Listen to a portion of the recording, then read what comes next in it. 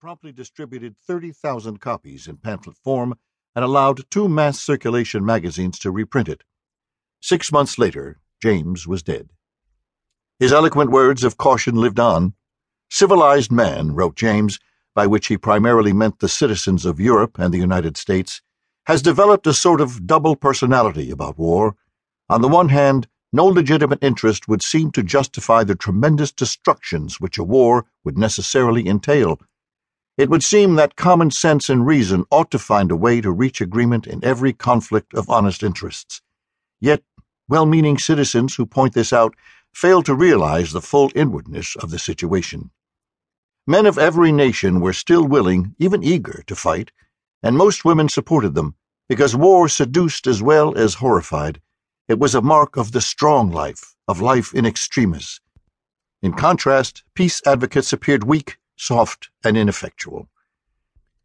James sketched out an idea about what should be that was less convincing than his analysis of what was. His alternative to war was a form of mandatory national service. Draft the whole youthful population to spend a few years toiling cooperatively in pursuits from mining coal to washing dishes to digging tunnels.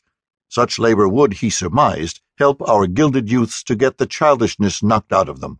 But he failed to explain why such pursuits would appeal, morally or otherwise, to their ungilded counterparts who were already laboring for scant wages in mines and mills, much less to older workers who might lose their jobs to the new industrial conscripts. James, who sympathized with the idea of socialism, did not neglect the stark economic inequalities of the modern world. Near the end of the essay, he lamented that so many men, by mere accidents of birth and opportunity, should have a life of nothing else but toil and pain and hardness and inferiority imposed upon them. This is capable of arousing indignation in reflective minds. Men trained to kill, James knew, often learn to sublimate such injuries of class. So the gap between outrage and solutions yawned wide, frustrating even his sublime intelligence to narrow. A motley gathering of peacemakers. If the anti-war activists whom James criticized were naive, theirs was a remarkably pervasive condition. In 1912, William Hull, a devout Quaker and a history professor at Swarthmore College, compared the peace movement of his day to the abolitionists of the 1850s. Like the Crusaders against slavery, peace groups were aggressively on the offensive, uniting great numbers to marshal a vast body of fact and argument and sentiment, economic, political, and moral, in proof of the folly and wickedness of warlike preparations as a means of ensuring national defense and of warfare as a means of procuring international justice. Hull hoped it would not take another terrible war to persuade the world to finally come to its senses. In the United States, peace advocacy was indeed growing more popular, even fashionable in the decade before the Great War, but its breadth belied a certain incoherence and a potential weakness. Some activists called themselves, or were derided by their opponents as pacifists, a term that meant something quite different than it does today. First employed in 1901, in French, at a Universal Peace Congress, it referred rather vaguely to anyone who put great faith in agreements that would further the policy of avoiding or abolishing war, as the Oxford English Dictionary put it. Thus, Carnegie, James, and Adams were all pacifists, although only the latter opposed any use of force to settle disputes.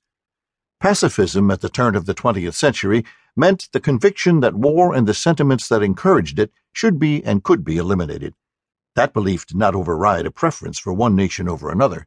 Indeed, by 1915, many former pacifists would be cheering for the Allies to defeat the Central Powers and rooting for their own country to take part in the fighting.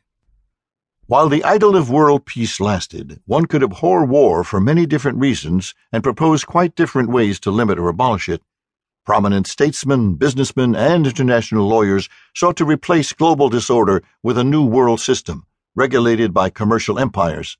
They led the major peace organizations and dominated the debate about alternatives to war.